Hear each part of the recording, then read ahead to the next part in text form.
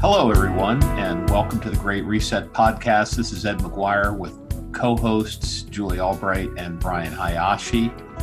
In this episode, we were endeavoring to establish a taxonomy of the unusual circumstances that we all find ourselves in. And our friend Jeremiah Owyang, who's an industry analyst, came up with this construction that he calls the crisis cake, which I think is a good way of looking at the many different dimensions of change that layer on one another. Everything from the super macro to climate change to the micro, to how we interact with people. And Jeremiah goes through his analysis, and we explore some of the economic dimensions, the social dimensions, the business dimensions of the interplay between many of these different vectors of change. And we found it to be a really inspiring conversation. Jeremiah is really dynamic, and he's certainly one of the justifiably one of the most highly regarded industry analysts working today with deep roots in Silicon Valley and technology, but a much broader scope on the kind of the broader downstream ramifications of change that's come not just from technology and the acceleration of digital transformation that's been catalyzed by the current pandemic, but also the social, socio-political, and economic implications as well. So we hope you enjoy this episode. We certainly did, and look forward to your thoughts. As always, we set the stage for our conversation with an overview from Julie Albright. Here's over to you. Thanks, Ed. Well, taxonomy. We humans have an innate need to categorize. We want to make sense of the world, to understand what's going on around us. Although some like the unknown, many fear it. Remember when you were a kid and things went bump in the night? We feared what might be in the dark or under the bed, the boogeyman. Our brain seems to be organized in this way to make sense of things. We categorize to make simpler the work of navigating the world, to do less cognitive work, to make snap judgments as we go about our days. Otherwise, every single day would be exhausting as we pondered over each and every implication of putting one foot in front of the other. And some people do, which is the cause of great anxiety. Psychologists call these sort of go-to ideas in our brains heuristics. And they're useful in that they save us a ton of cognitive work. But they also allow us to assess safety and dangerousness from the level of a basic human task to stay alive and protect ourselves in a dangerous world. We face the challenge, though, of miscategorization or a misunderstanding of the information that we're presented with. I remember a young Indian PhD student from the University of Wisconsin who came to visit my home as a couch surfer a couple of years ago. I'd opened up my home for travelers like him, and he was out for a conference or a meeting of some kind at USC, and he'd driven from Wisconsin to California. I prepared for him a humble meal of spaghetti and a fresh garlic bread, and we sat down across the table from each other on my grandmother's little old wooden tea cart that I'd set up a nice table for him on. And I asked him to tell me about his travels and how it had gone. And he says, "Oh my gosh, I have the most unbelievable story for you." He was a young student driving from Wisconsin to Berkeley when he'd stopped by I think it was the Devil's Post Pile, and there was a little diner there, and he went in to get a piece of pie and a coffee and take a break from the long drive. The bill came, and it was about $4.25. So he left a $5 and got back in his truck and started driving again. A little ways down the road, and this is a big, wide, empty road, mind you, he sees this truck roaring up behind him with this wild-eyed woman behind the wheel there was no one else on the road. So he starts kind of freaking out. He's looking behind him, and the truck is following him. So he started driving faster.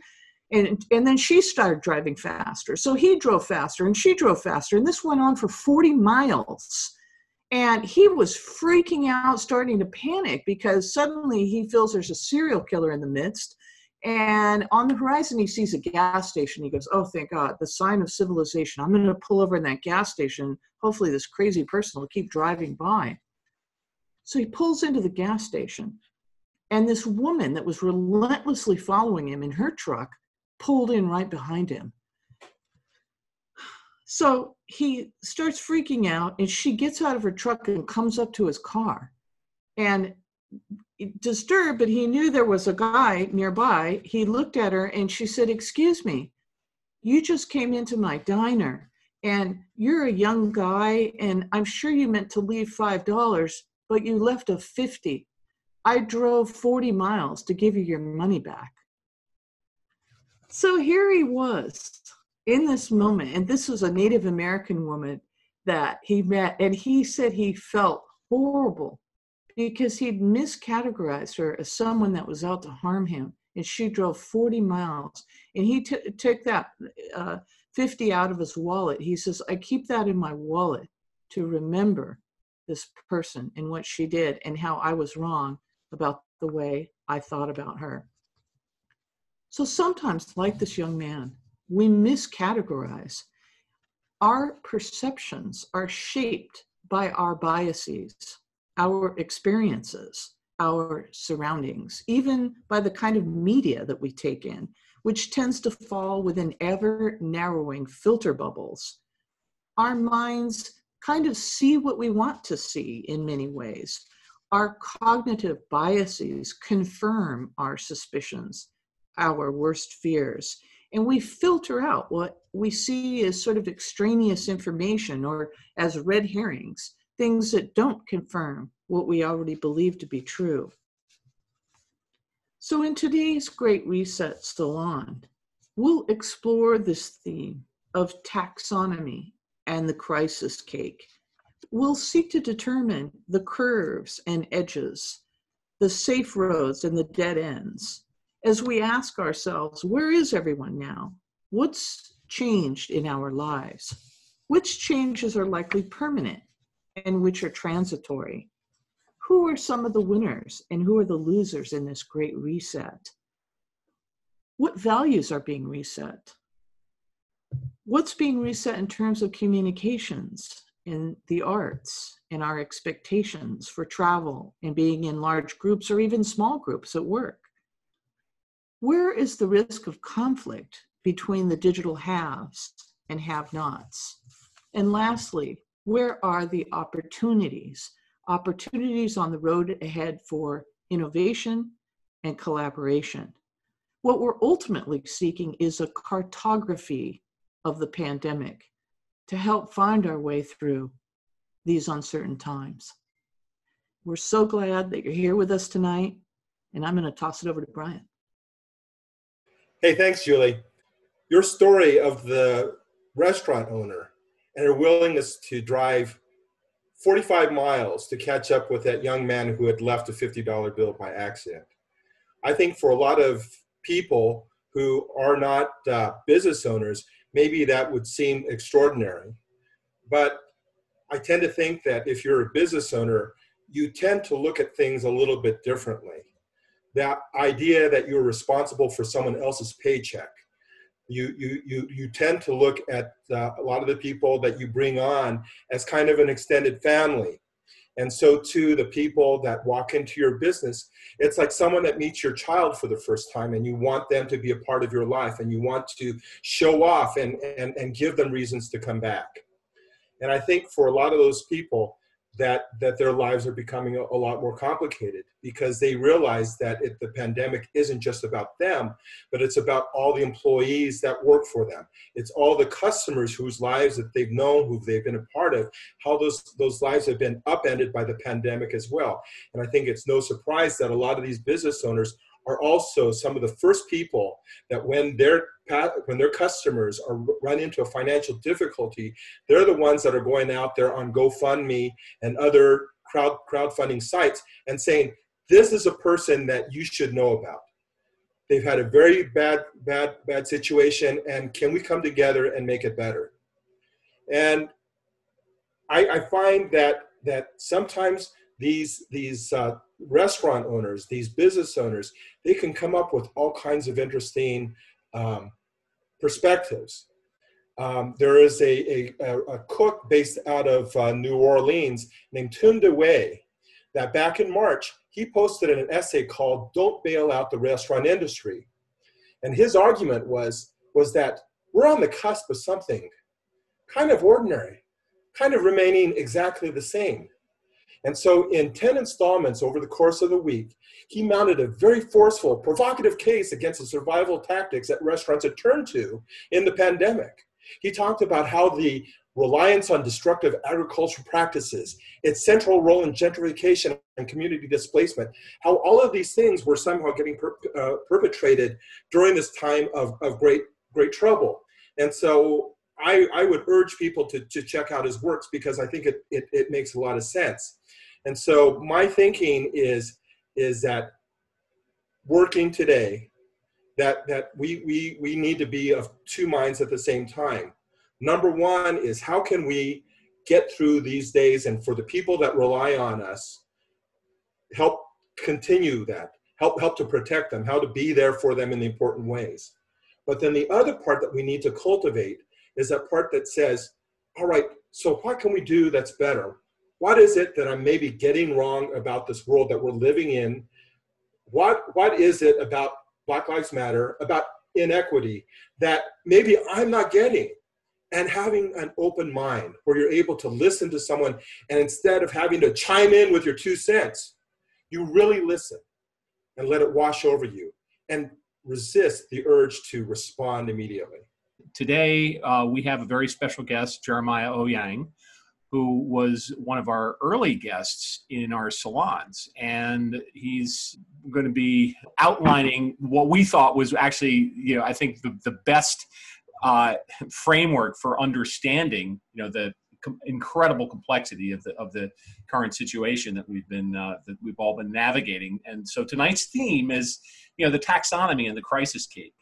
And what we'd love to hear, Jeremiah, would love if you could outline the thesis and the concept of the crisis cake. We found that to be just an incredibly helpful way to think about this unusually complex context that we're all navigating right now. Sure. Well, I don't have everything figured out by any means, and I'm struggling to just stay on top of all the things that are changing in life. My whole life is turned upside down, like many other people as well. So how do you actually illustrate and tell the story of all of these complexities in one single graphic, but without trying to make people sad and depressed? So we came up with this graphic called the crisis cake. And the story is, of course, you got to eat cake but it's a sour one. And I did a crude drawing and I posted it out there, and my friend who's a designer, Vlad, he saw it, he said, hey, let me mock it up in Illustrator and make it look pro. So thank you, Vlad, for doing that. And it basically illustrates the many compounding crises that are happening all at once, and they're compounding and they're getting worse. And it includes things like an economic downturn, the pandemic. It also includes the technology issues that we have, such as the infodemic, which means tremendous amount of information, fake news. Right now, there's a tremendous amount of fake news, concerns about the economy crumbling, potential issues with politics, and it just goes on and on. It lists out a bunch of things that one of them or two of them in isolation would be enough for anybody to manage, but trying to deal with 5, 6, 7 of them constantly just makes it horrible. And of course, every time I publish it, and I actually haven't put it on social media and reposted in the last few weeks because people are just so upset right now. I don't think it's going to help anything. But it doesn't even include things like murder hornets and UFOs, which have actually literally come to the forefront of the news cycle in the last few weeks. So the crisis cake, of course, last point here is it points out the many issues that we're dealing with. And the point of it is to take it out at face value. And if you're saying, gosh, I feel overwhelmed, I feel depressed, or I feel sad, and I'm struggling to manage this, it's because we're dealing with all of these things at the same time. But then we need to, of course, find solutions. So when you think about some of the layers, is there a way to organize it like a hierarchy, or is it more of a, I guess you might just call it a kind of a I wouldn't call it random, but a mix of different ingredients that have created this, I would say, this unusual outcome. Yeah, well, we tried to kind of put it into a taxonomy that made sense. At the very bottom is the worst one, which is climate. Then from there, it's pandemic, recession, inequality, racism, civil unrest, political uncertainty, automation fears, and then infodemic. That's a lot of things to contend with. And so we try to think like, externally and at the base layer, and some of the longer term things like climate collapse is going to be something that will take many generations to handle. So that's really, kind of how we thought about it. But there's not really a way to prioritize these things. They're all interlinked. Yeah, how would you look at the way the way that the mix or the impact of each layer on each other plays out? For instance, right, with with so much information that's coming at people and overwhelming them, and then when you have situations, for instance, like political uncertainty that can be resolved with with an election. Although I think as we speak, we're kind of in the middle.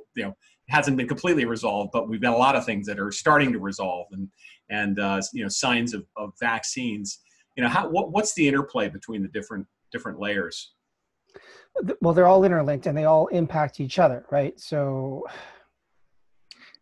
taking inequality, those who have less resources are further hurt by climate collapse or the pandemic, and certainly the recession, or they need to be folks that have to go on the front line. So nothing is equal here. So these are all related. Political uncertainty is tied to the fears of the infodemic and the false information or old information or incomplete information.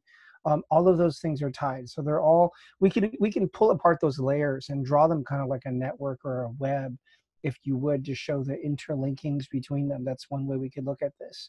But those are all the ways that they are impacting each other.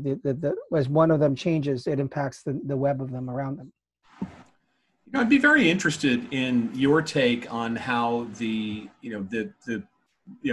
crisis cake has impacted the structure of the economy. I know you had done a lot of work around sharing economy right. ideas, and how we've had this kind of multiple dynamics or forces at play with with regulations, for instance, in California, which with the election, I guess it was Prop 22 that was passed, which provides some protection to the Ubers and Lyfts of the world, but also you've seen kind of an explosion of delivery services and other other sharing economy types of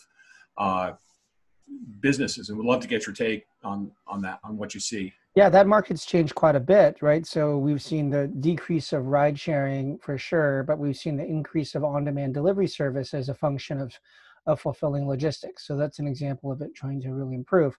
Airbnb has gone through a significant amount of changes, right? The traditional way that they've done rentals in urban core has changed, and now people are using them for escape homes, to leave urban core and go into the vacation areas or to rent for multiple months.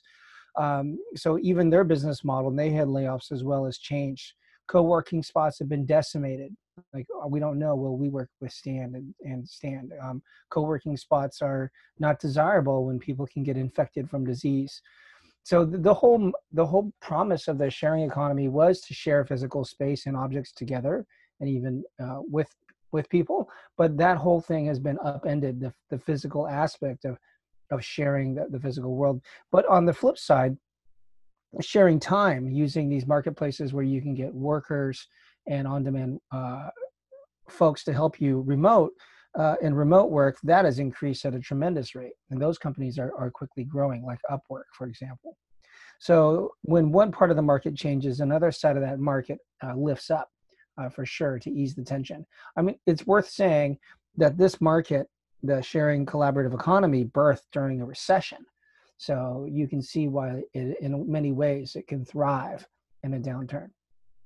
One of the really interesting changes or adaptations that has happened has been the trend of people creating their own home office space. And I think your personal story is really fascinating, and would love to hear a bit about. I mean, because you have been a leader in saying, hey, if I'm not going around to do what I was doing before, speaking to groups of people all over, but you can't work out from your home, the same way you were before. How you've adapted that, and how you see others adapting to this new re-domiciling your work life. Right. And so work from home is now the standard in many tech companies, and then of course other industries will follow suit. A number of tech companies that have now decreed that their employees no longer need to go back to the office even after the pandemic lifts. Although in our research we found that people do want to return to the office 1 to 2 times per week for group work or collaborative work. And I am publishing a research survey with one of my clients, Ring Central, around remote work. And we found that people are doing okay with individual work and information gathering. But when it comes to group work, people are struggling. And then we also asked them, do you feel connected to your employees? Do you feel connected to your employer? And it depends upon the services that they've helped provide. And we can provide a link to that full story and research report on the Ring Central website. That's just the highlights of that. And that's going to be announced pretty soon. So we certainly looked at that. And then my own personal story, my wife and I had more kids, and they were so loud in the house that I couldn't work in the house. So I did procure an Airstream for business unit for business purposes. And it is a full business write-off. I only use it for work in the backyard, and it's 29 steps from the house. And I've been working in this way for a number of years, and so now it's definitely coming on trend. Yeah, it's funny. It's very fashionable. I have a friend who owns a recording studio up in upstate New York who had got a couple of Airstreams so that people could stay over for a week at a time and have a lockout. And I think that's it's compact and portable and amazingly flexible. I actually wanted to turn the question to really expand on a point that you made about the desire of people to come back together and work again in groups, work collaboratively and in person. And one of the big, the biggest visible and also in many times hidden impacts is the impact on mental health and physical health. With all of these crises having, at the same time, without a defined end, and also, the barrage of information and misinformation, how that's fit in the crisis cake. I guess it's probably not a very sweet cake, right?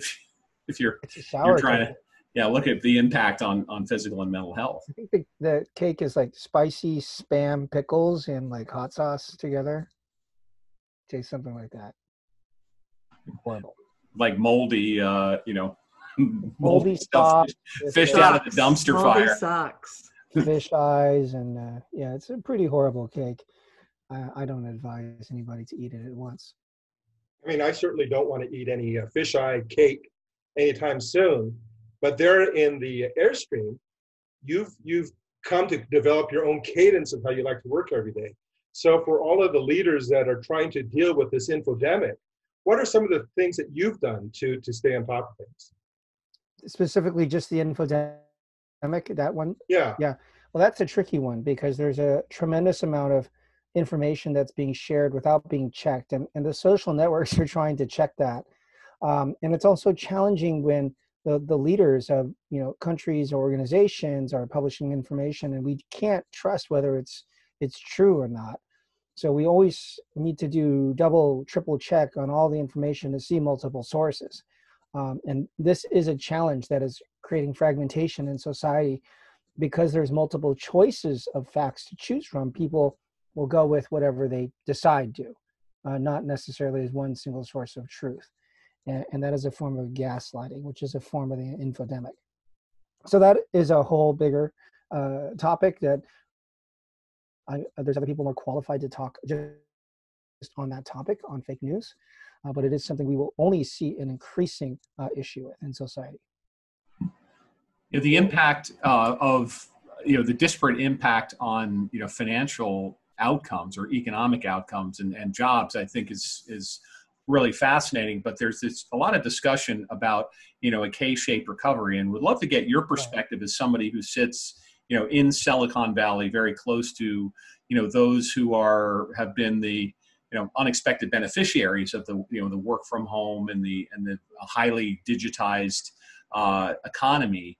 How the perception and the disconnects that you perceive coming from the division of society into the laptop class, and then those that actually have to show up for work and again stock the shelves. I think that's not. I don't think that's even a theory anymore. I think it's true. Those that have the resources and those that are on the front line that have to show up and put their health at risk, and those don't even have resources that are put into the street. Like there's the veneer in society has been wiped away, right? So the top level has been scraped away, and we can see what's underneath that, whether that be inequity or racism, or those that have resources, or those, even the digital divide, kids who had laptops versus those who do not, those who have internet access home for their schooling versus those who do not. Those things are very, very clear, and on how that works. And even the wealthy societies like the United States, you can see the divide is very clear, and there's significant inequalities that are really spelled out because of this. So if anything, the ugliness that in every society that wasn't talked about or was just hidden beneath the surface, because of the pandemic, it has exposed all of it. And now this is an opportunity for us to look at it at face value and try to fix it. And so I think there's an opportunity here. Love to get your sense of how you can reach across the divide, and what ways that you might see that the laptop class can have a better sense of empathy, frankly, to understand what the concerns are. A lot of this has percolated into pro-lockdown, anti-lockdown, and a lot of that became polarized and layered in other, with other issues, but they're very different interests at play. Different interests too, yes. And if you look at the exit poll data from the 2020 November election, it's not, you can't just bucket one group as uneducated or not, they're lacking education or lacking resources or income. It was a pretty wide swath of a group that were voting on both sides. The main difference that I could see, having analyzed the New York Times exit polls, was rural versus urban. I think that was the biggest breakdown that I could see in the data. Yeah, that's really huge. This is so fascinating. We could talk to you for hours, obviously, about these things. I was on a call earlier. I was talking to the fellows about it with some of the leading executives from Silicon Valley, let's say all the big companies. And we talked about the impact of COVID. Obviously, it's really driving forward a lot of these trends that you're talking about, the digital divide emerging, but everything's sort of riding on the backs of digital technologies now. And one thing that they talked about was sort of these unexpected opportunities that are surfacing as a result of this thing, even though we've got this, terrible pandemic and there's a lot of loss and things like that, there's also opportunity that's emerging because some of these things are surfacing that maybe we didn't think about, maybe we didn't prioritize or consider before. Could you kind of think about what do you see as some of these new opportunities that are surfacing as we have this crisis cake moment and these various layers that we're dealing with? Obviously, there's losses, but what are the gains? What are the opportunities? What's the future look like there to you? All right. So we're seeing a number of new social networks emerge in order to adjust for how people want to communicate. There's numerous versions of replications of existing social networks that are being adopted by the conservative groups. Parler being the most talked about one. In fact, it was the #1 app in the App Store yesterday.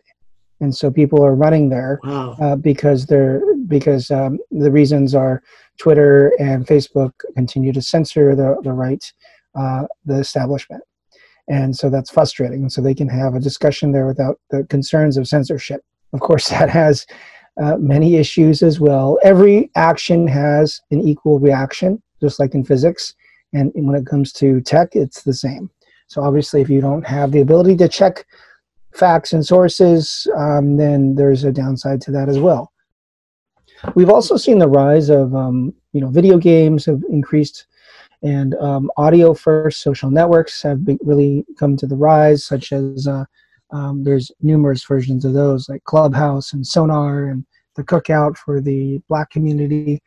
And those are just basically like conference call types of apps where people have voice app because Zoom and video conferencing is just too taxing. The other opportunities, of course, we've seen digital fitness, and I've written a few times on the rise of this market and Peloton being the lead, but there's many others like Mirror and Tonal, and I'm advising one in Hong Kong called Kara Fitness as well. And so the fact that gyms are closing, but people need to stay in shape, so we're seeing this becoming digitized, and we're seeing new billion-dollar tech fitness companies emerge. I'm wearing the Whoop band, which is tracking my biometrics, and they recently announced that they are worth way over $1 billion because people are focusing on their wellness and their main use cases for rest. And the reason for the importance of that is the future of wellness is not just about being fit or healthy or losing weight. It's about immunity during the age of a pandemic. So I just gave you a number of examples of the new business opportunities that are emerging. I love it. So amazing. Brian. Yeah, Jeremiah. Yeah. What is something that CEOs have within their control that they have control over that they can do that maybe they're not doing right now that can help them get ahead of the crisis? Yes. Right. So the real clear thing is they need to be like a shepherd when it comes to their employees and really enable them to connect like a community. And it's, we've heard that term, bring your full self to work, where you're giving some grace to workers because you can see where do they live, what does it look like in their house, how many kids do they have, how many dogs are barking. And people are struggling mentally and physically too. So we need to have some grace for that. The second thing is having an agile business. And this means having the ability to change business models quickly. So for example, retailers, are now on demand or curbside pickup. So that was a business model change. That's an e-commerce model, whether they liked it or not. And those that could not make that change are dead or dying. Like the amount of retailers that are going bankrupt this year is at an all-time high in the last few decades. So the agility required to change your business. Even small businesses have to increase their e-commerce capability, and they're adding in, chatbots, messaging. They're connecting to marketplaces. They have to figure out how to go to market in a very different way. Of course, all of this is changing rapidly. Just yesterday, the announcement hit that Pfizer has a vaccine that is showing 90% effectiveness. So could the world go back to normal if it's distributed? Apparently, you need 2 doses, but there's not enough in production for all of United States or world or UK. So it's going to be a phased rollout for those who need it first. So it's not like all of this is going to flip back immediately. So there's still going to be the business models that have been efficient during this pandemic will sustain, will continue to grow. We will adopt these behaviors.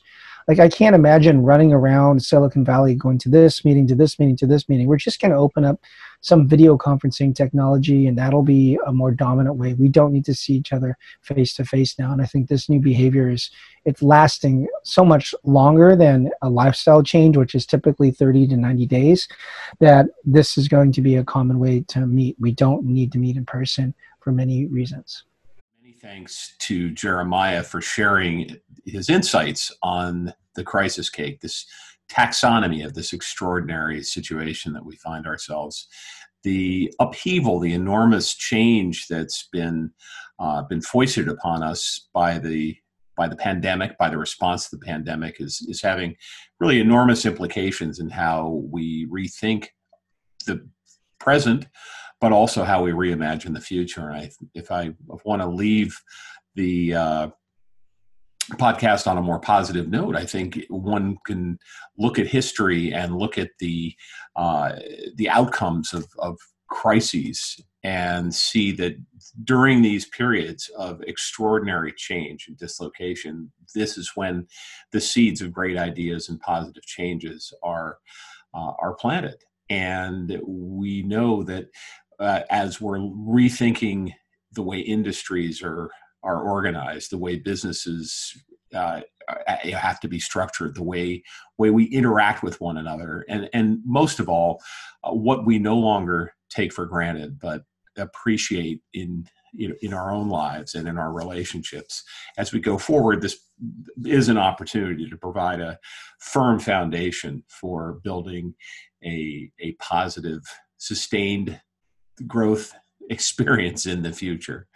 So with that, thanks again, always to Brian and Julie and our guest, Jeremiah, and we wish you all an amazing experience going forward as we tackle the future. Well, Jeremiah, I have to say, since you and I met years ago at the Thin Air Summit in Denver, you've always been very, very generous with your time and insights into what the world looks like in front of us. So I really wanted to thank you for your time and your insights here. With that, I'd like to thank Julie. I'd like to thank Ed. Jeremiah, thank you so much for your time. Thanks, and if you're listening to the podcast, please give us 5 stars on your app and subscribe. So anyway, thanks so much. Thanks, everybody. Take care.